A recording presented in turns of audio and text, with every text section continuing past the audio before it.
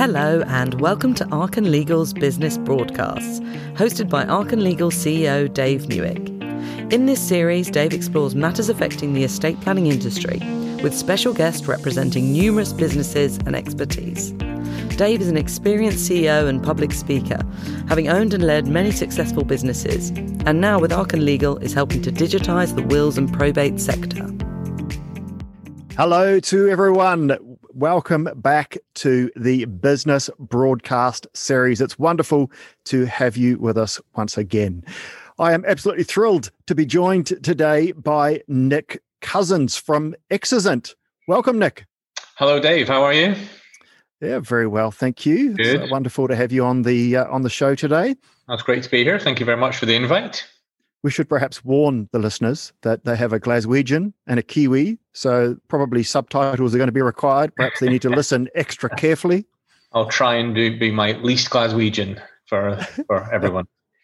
I would say actually that you have spent some time in London, quite a bit of time in London, haven't you? So the Glaswegian burr has changed a little, hasn't it? But it definitely softened. Yeah, with 13 years probably down south in total. But I've been back home for 17, so actually I'm surprised it's not come in a bit more heavily.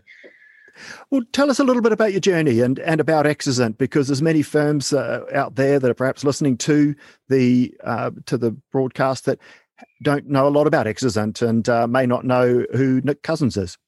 Sure.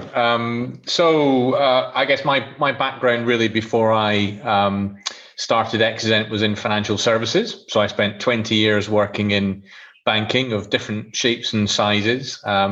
I think 3 years into my 20, I realized that banking probably wasn't for me in the long term, but it took me another 17 to finally manage to extract myself. But I started in JP Morgan on a grad scheme looking at infrastructure inside JP Morgan down in London. And over those many years, I moved slowly from sort of investment banking focused into retail banking and from London to Glasgow eventually. But spent 9 years working at Barclays. That was the last 9 I did of those 20. Doing some really interesting things. A great place to work.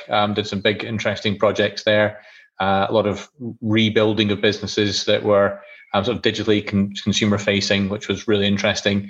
And then about 3 years ago, I decided probably the time for me to go and do something else, and wanted to try and do something that I felt had a clearer sense of purpose around it, certainly for me personally.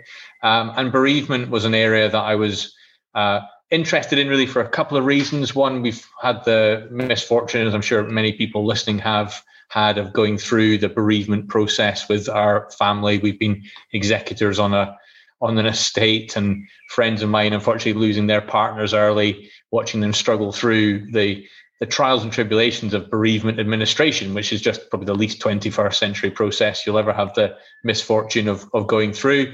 And really from that experience, I was keen to see whether we could do something to help, try and build some solutions to solve problems in this space and ultimately make the bereavement process easier for everyone. So we set out on a bit of a mission a couple of years ago to see whether we could build what we term the UK's first kind of multi-sided bereavement platform. And the aim simply is to try and better connect 3 groups of people, and individuals trying to manage their way through an estate, to the legal firms. Many of the people listening to this podcast, I expect, work in some of those legal services firms trying to help people through that bereavement process. And then obviously the institutions that hold all of the data, right? That's my background in the banking world. So banks and pension companies, insurance companies. So we really set out to build that sort of multi-sided platform to connect those 3 groups together better, use data more efficiently, more effectively, connect services together, and hopefully make something that is of scale and substance, but just delivers good outcomes for everybody in that triangle. So our focus to date has been very focused on the legal services world, and that's been our kind of core first product, is a bit of technology to help executive teams in private client functions do manage their way through the executive process a little bit more easily. And that's a journey we're still on. And now we're turning our attention towards some of the institutional stuff, but loads to go after, hugely interesting space. And hopefully we'll do something over the long term that is sort of meaningful and impactful. Absolutely. And look, I'm just going to pick up on one of the things you said there, which was the description of the legal services industry, saying that it was the least 21st century sector. And I think that's a really, really appropriate description.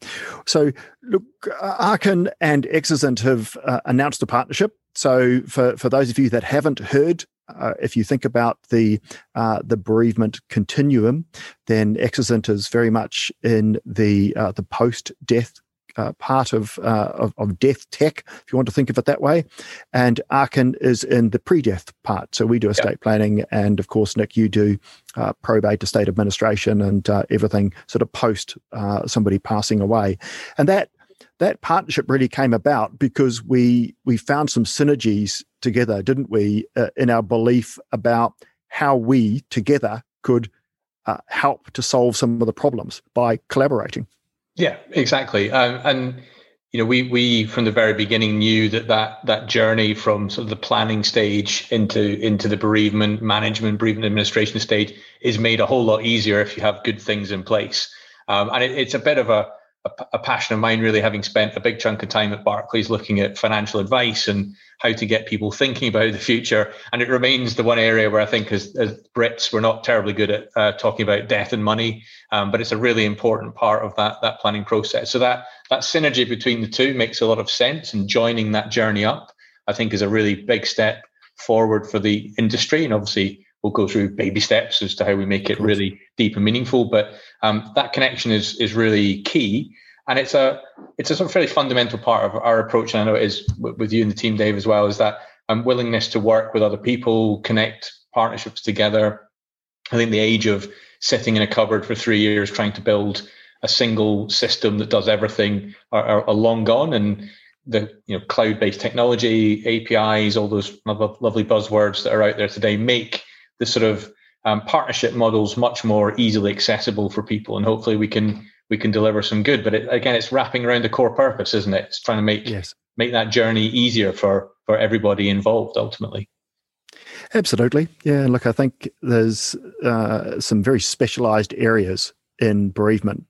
The law itself can be quite complex, and there's many different moving parts. And so I think it's very difficult for any one provider to do all of that. So the approach of having collaborative partners who specialize in different areas and who come together for the good of the end consumer and the businesses that we have as clients, I think is a really powerful approach. And as you say, it's in line with the way that technology works these days. Yeah.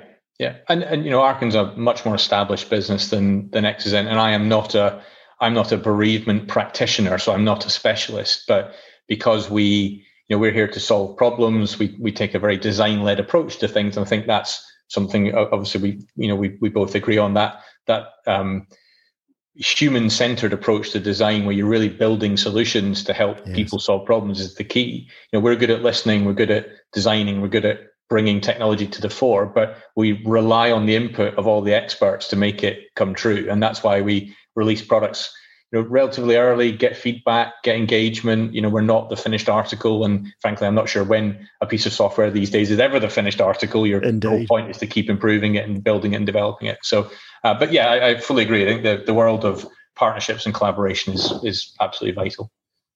Well, what do you think some of the value would be for a practitioner if they're listening to this broadcast and they're thinking, okay, well, I get it, there's a partnership, but what actually practically would that mean to me by way of value with Arken and Exozent coming together in partnership?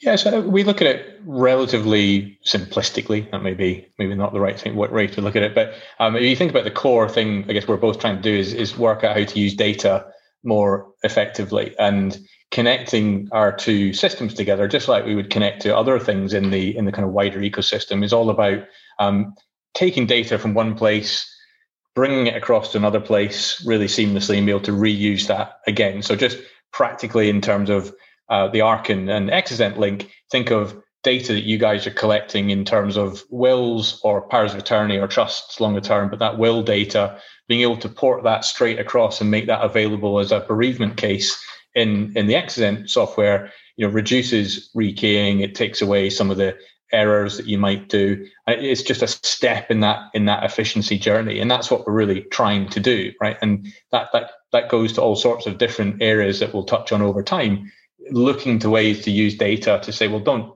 repeat the use of it or have to rekey it somewhere else. That's all inefficiency. That all ultimately costs your end client, because all of this gets charged back at the end of the day through fees and everything else to the client. So the more we can take that inefficiency out, the better. And you can focus your time on growing your practice, adding more business development, adding clients, delivering a better service. And that's really what we're here to try and enable, and why that link makes a lot of sense in my mind. And we can broaden it and make it deeper over time. But even just that basic kind of case creation user journey in the agile language is a really compelling one, I think. Yeah, it is, isn't it? And exciting times ahead. Really looking forward to seeing where we can go with this, because there's a whole range of problems, and I want to start to explore some of those, because there's a whole bunch of things that you and I have discussed, and I know that you've done some qualitative research, and it has been very much design led. So perhaps if you can tell us a little bit about the process that you adopted to build Exozent, but also start to reference some of the problems that you discovered as you went through that process. Yeah, sure. So we take what we loosely term as a sort of service design led approach to building the business, and it's quite an in vogue phrase, I guess, service design. But at its heart, what it means is going out, really spending a lot of time with the people you were trying to build solutions for, understanding their problems, listening to what goes on, mapping out in a degree of detail. And we spent 6 months before we cut a line of code or committed to any kind of product roadmap, just talking to people, either individuals, legal services firms, financial advisors, institutions, testing out concepts with them, just trying to explore it from lots of different perspectives, because you can always guarantee that the thing you thought you were trying to build is wrong. And actually, if you go and spend time with people, you'll figure out a new start point to the journey, which we certainly did. And we've continued that the whole way through. So we regularly put product in front of people. We have a community that we tap into for research and insight, which we want to grow. And that all sort of culminated in also our bereavement index that we researched and produced earlier on this year. And it really highlighted some of the key things that we're trying to solve at a macro level. There's lots of tiny things you're trying to do on the ground day to day to make the process better. But some of the things we saw that I guess reinforced some of the early insight, where the utmost to me is like the thing that's most shocking is just how stressful people find the bereavement administration process. Obviously death is a hugely stressful time anyway. And I kind of liken it to sunburn, right? The sort of things that you might be irritated by when you're not under the sort of stress that you would be at when you're going through a bereavement are just exacerbated massively by the grief that you're going through and all the extra pressure. So yes. We found, 87%, I think, of the people we interviewed, and there's a survey of a good few thousand people, said they found the process of estate administration hugely stressful. 87%. And a big portion of those would say they had some sort of, real mental anguish going through the process.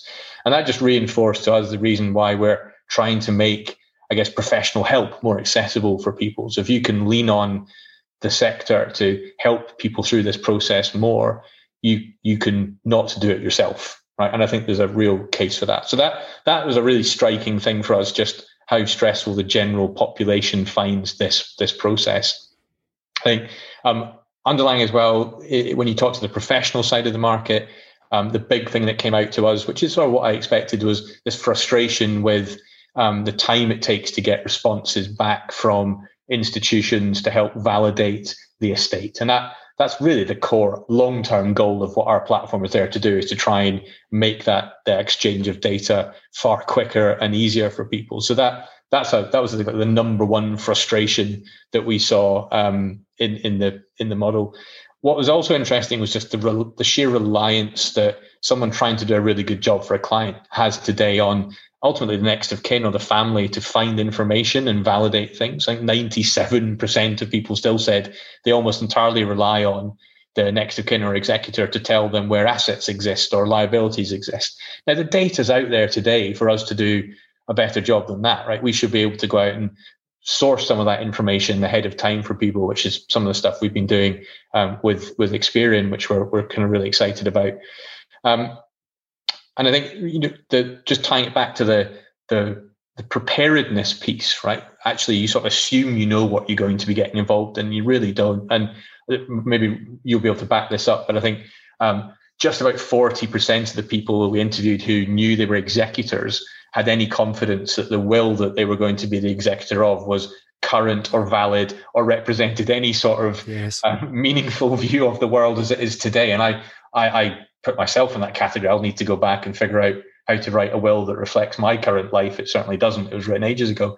But you think 40%, and that's 60% of people don't really feel confident that when they're asked to do this process, they would be dealing with the right documents. So all that together just says to me there's so many things to go after, and we're just going to be ruthlessly good at prioritizing what to tackle first. But there's some really interesting challenges in there that the use of data, and I keep coming back to this, but finding data, using data, the open data frameworks that we're trying to adopt can really help. I would be interested to hear your views on, from your side, whether you think there's other things that are important, but that was certainly the key things we took away. Look, I think from an Arkan perspective and from a sort of a pre-death perspective, I think that's really accurate. I mean, we're battling with a sector that hasn't seen much change, and it has still been very successful. And so there is this reluctance to change, this sort of vein of conservatism, and yet what we're seeing globally is that there's a lot of change in this sector. A lot of investment in the sector. Yeah. You and I were chatting the other day and saying that there was a report out saying that 189 million of investment has come in just in the last year globally into firms like ours. Mm-hmm. And I can expect then that the everybody else is seeing what's going on in the sector. They're starting to wake up to sort of generational influences in terms of millennials and their demand for estate planning services, and of course the impact that some of the millennials are having and Gen Xers in terms of parents who perhaps have Alzheimer's. Yeah. And so needing things like LPAs, GPAs, the ability to actually manage and control finances and affairs for people. So it is a really interesting sector. And I think that what we're going to probably see, Nick, is that the pace of change intensifies. And as a result, those organizations that are not prepared to change or are perhaps slow with change are going to come under more pressure, because there's organizations that will adopt change. And as a result, they'll start to be more efficient. They'll start to pick up market share. They'll start to be acquiring new customers. They'll start to be doing different things. Because, of course, hey, from a post-death perspective, if you can work through and provide a much better customer experience to somebody in a fraction of the time, that's a win, isn't it? And the referral work off that alone is going to be fantastic. Yeah, totally agree. And we speak to lots of clients who are in that bucket of, they see the opportunity, they want to improve, and many of the early adopters of Exozet, we're still early days, we've got lots of stuff to do. Other people who we get this journey, we want to be part of it, we want to engage. And I come back to this theme quite a lot, is I still feel there's a section, not all of it, definitely not all of it, but there's a portion of this market that charges for inefficiency. And I would challenge anyone to name me another industry, another sector that's still acceptable. You look at all the other services that we consume as people, and you think, well, you want value, you want the clarity of what you're getting out of it, and where you're charging for the inefficiency of the processes in the background. I think that's what's got to change in my mind. And there are plenty of people that see that and are driving for it. I would encourage everyone else to get on that train as quickly as possible. Yeah, agree. And I think probably what you're going to find is that the pricing strategies, because it's very fixed fee in estate planning, that's a predominant way of doing things. But you'll start to see some changes in the way that probate and estate administration is run as well. Yeah. And look, the other thing that we haven't explored is that within estate administration, of course, you've got multiple parties, and we're talking about the consumers themselves and people who've suffered a bereavement in the family. We're talking about the legal service providers, but there's a third part of this triangle, isn't there? We've got financial service organizations who, of course, are struggling with bereavement themselves.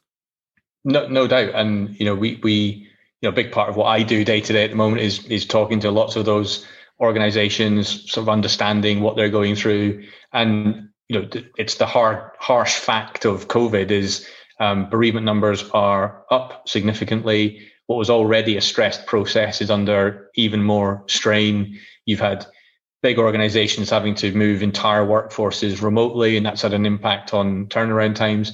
So there's a COVID related stress in the system that means lots of the financial service industry are looking for solutions to help them ease that pain. I think they would also recognize, I think, that bereavement operations inside a bank isn't going to be the number one investment priority for change. They will be spending money on stuff that adds value to consumers. But I think now everyone's beginning to recognize that this is maybe an underinvested area and that people need help. The FCA is very focused on vulnerability.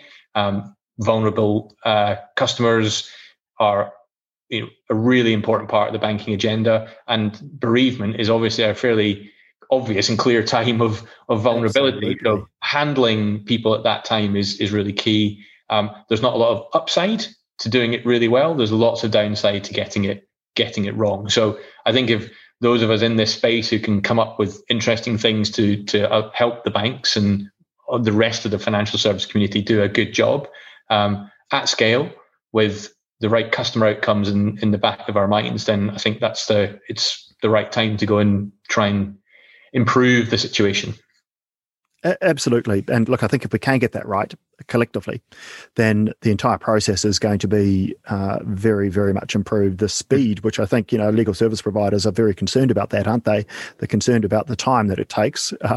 As you say, so there are some out there who celebrate the inefficiencies, but overall, we want to take a stressful process for individuals, speed it up, make it easier, make it much more accessible.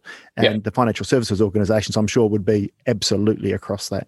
Yeah, I've not spoken to any single person in any organization, big financial services, small one-person legal firms, who says that the outcomes we're trying to achieve are not a good idea.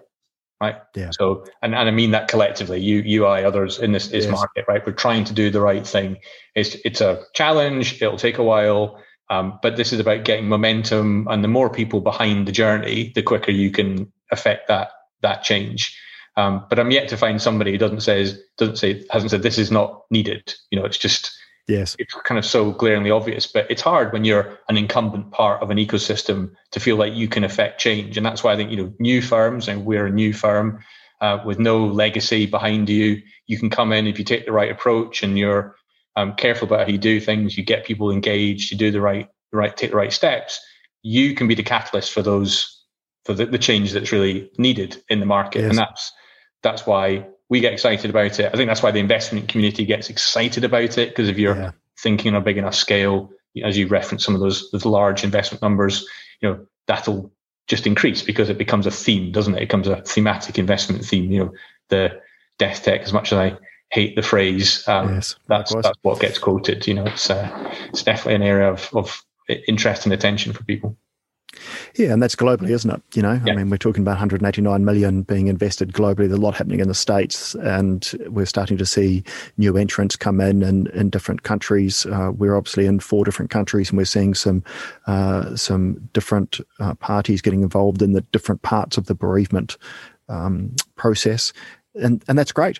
Because we all want to drive towards better outcomes, and it's going to be really interesting to see where we end up in 5 years.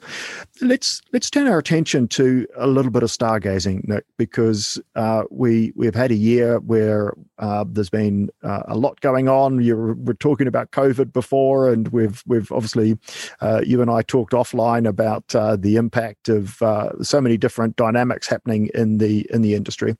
What do you think we could expect to see happen over the next sort of 2, 3, 5 year horizons in the industry? So I think there's some interesting things that have happened in the last year that I would expect to stay and possibly embed. So a lot of digital engagement customer digital engagement tools are definitely now more the norm, and I can see that expanding and happening. The big thing from my perspective is the continuing trend towards two or three key things. So one is open data. That's an area I'm acutely interested in. Obviously, the banking sector has been driven very hard to embrace open banking to varying degrees of success. But actually this drive to allow greater access to the wider open finance scope of things, so your investments and insurance, I think that's a really interesting trend. And particularly in the bereavement sector, I think there's a really compelling use case for open finance in the world of bereavement. If you think about really what's the core of the job, it's validating and understanding the financial position and assets and liabilities of an estate. So if we can continue the drive towards expansion of the use of open finance into this sector, I think that would be hugely interesting. There's certainly something we will be campaigning for. I think the other area, SaaS, cloud computing, API-driven technology, it's not new in any way, shape, or form. It's well established in almost every other sector. I think it's still beginning to really take hold, particularly in the kind of bereavement space in the UK. I can see that obviously growing and becoming more norms for people, and that allows you to do more of that collaborative stuff that we talked about at the beginning. So I think smart businesses coming together to help each other, work together, do your bit of the puzzle really, really well, and combine to provide those solutions for people. I think that's a kind of key other piece. And I think that just generally the expectation of the market, I think, is increasing all the time. So we all just have to think of ourselves as consumers of other services and what would we like to go through in this situation. I think the answer is fairly clear what you'd like to happen. And I would see that demands on the market to do better will just continue to grow in my mind. So that's a couple of key things. And then this whole pre-death to post-death journey, I think, is something that we need to do a better job on. Hopefully what we're doing is kind of the start of that, but yes, really building solutions that have that whole journey in mind, I think is really key, because talking about wills and powers of attorney, not terribly exciting, but it's a really great engagement point for discussions between generations. And that's, I think, a really big gap at the moment, is that discussion between one generation, the next generation, even the generation after that, about what happens to estates and money. Doesn't even have to be big amounts, but how does it get handled? Who does it go to? How does it get used for best effect? So I think that estate planning piece really needs to continue to develop. Yeah, great. I mean, the stats aren't great, are they, in terms of the number of people that have wills, and obviously as people get older, they are more likely to have a will. But the oldest millennial is 37. And they're having kids, they're buying houses, and yet only 2 in 10 of them have a will. Yeah. So that's alarming. That is a concern. Okay, the death rate within that cohort isn't high, but they will be inheriting a lot of wealth, won't they? They will, and that's a really big thing. And you can imagine over the next 2 or 3 years some fairly significant changes happening to the inheritance tax regimes, and having to plan around that. And what do we do? We've just spent an awful lot of taxpayers' money over the last couple of years that the government will need to claim back at some point. And actually, perhaps thinking about that big intergenerational wealth transfer that's going to happen in the next 10 to 15 years, you can imagine the government's got its eye on a bit of that money. So planning around it properly, getting engaged early, talking about it, that's a really big step for the UK, actually, because it's, as I said at the beginning, not a subject that we tend to like bringing up at the dinner table. Yeah, I agree with that, and I hope that it is demystified, and that it is something that is accessible, that it's a lot easier, that the stigma that is associated with it in some way, because the customer experience is better in going through a bereavement, that then flows all the way through to people's expectations, and they would be more free to have a conversation, and would understand the need to do that, and in fact that the conversation is easy to have. Yeah. So they can find that advice and access it. Yeah, I totally agree. And listen, I'm always wary of extrapolating from the experience of one. But when my sister and I, we put in place powers of attorney for my parents last year, or it must have been the year before, and they're still fine and happy. And but we put it in place as the right thing to do. But throughout that process, the financial advisor and the solicitor who put those documents in place didn't actually connect with my sister or myself to say, well, why don't you come and have a chat about what you would do in that circumstance, and how would you use the money? How would you pass it down? Have you thought about doing it for yourselves? So that experience is probably being mirrored all over the place. And I think what a missed opportunity that is to actually go and engage properly. So if you can build the services better to do that, by the time we have to deal with the unfortunate events that will inevitably occur with my parents at some point, things are in place and you can handle it properly, and therefore that stressful experience is dramatically improved, and that really should be our goal. So, yeah. Hopefully, look, that's a great example actually, because if that conversation had taken place, then all of a sudden another generation of people is sorted out, and if we dial that all back to the intergenerational wealth transfer, then that process itself is going to be a lot more seamless. Yeah. And there's some really significant, we're talking big numbers here. Just to delve into this for a moment, even in the US, Europe, and the UK, you're talking about 28 trillion pounds. Yeah. 28 trillion. Now, that is a massive, massive stimulus, even if you just think about releasing that to be spent, invested quicker than what it is now. Because the average case by the time you go through from death through to the release of funds is a long period of time. It is. If you were to if you were to speed that up, there's a massive economic stimulus there, and hey, maybe that's what the government will be looking at. But who knows? Well, and that makes total sense. Getting money out of locked up estates into the next set of investments or property or building or whatever it is, like you say, that surely is an economic boon for the country that we clearly need. So, Well, this has been absolutely fantastic, Nick. I know that we've had some great conversations over the last few months, but this has been really stimulating and enjoyable as well. We need to draw things to a close, though, because we try and run to about sort of the 35-minute mark. So I'm going to ask you the question that I ask everybody in the podcast series, and that is this: if you could please just finish this sentence, what is your advice to anyone who is thinking about entering into the estate management industry or planning to grow, for anybody who's currently in the industry? So I know you asked me this question the other day in preparation for this, so I have given this some thought. And there are many things I could have talked about, but actually I think the key thing for me is something I referenced earlier, and that's really to always look to the expectations of yourself or consumers in other markets and how you engage with them.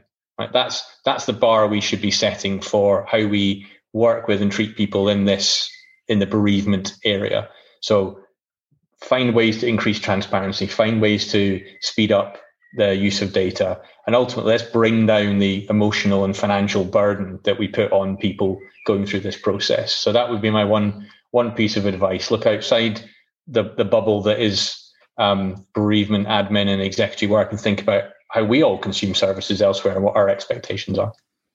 Yeah, look, that is a very, very poignant comment, isn't it? Because, the world around, if you think about the way that we order things on Amazon and the ease with which we can access other services in other sectors, and you parallel that with the way that the bereavement processes currently work, I think that is a very good filter to use indeed.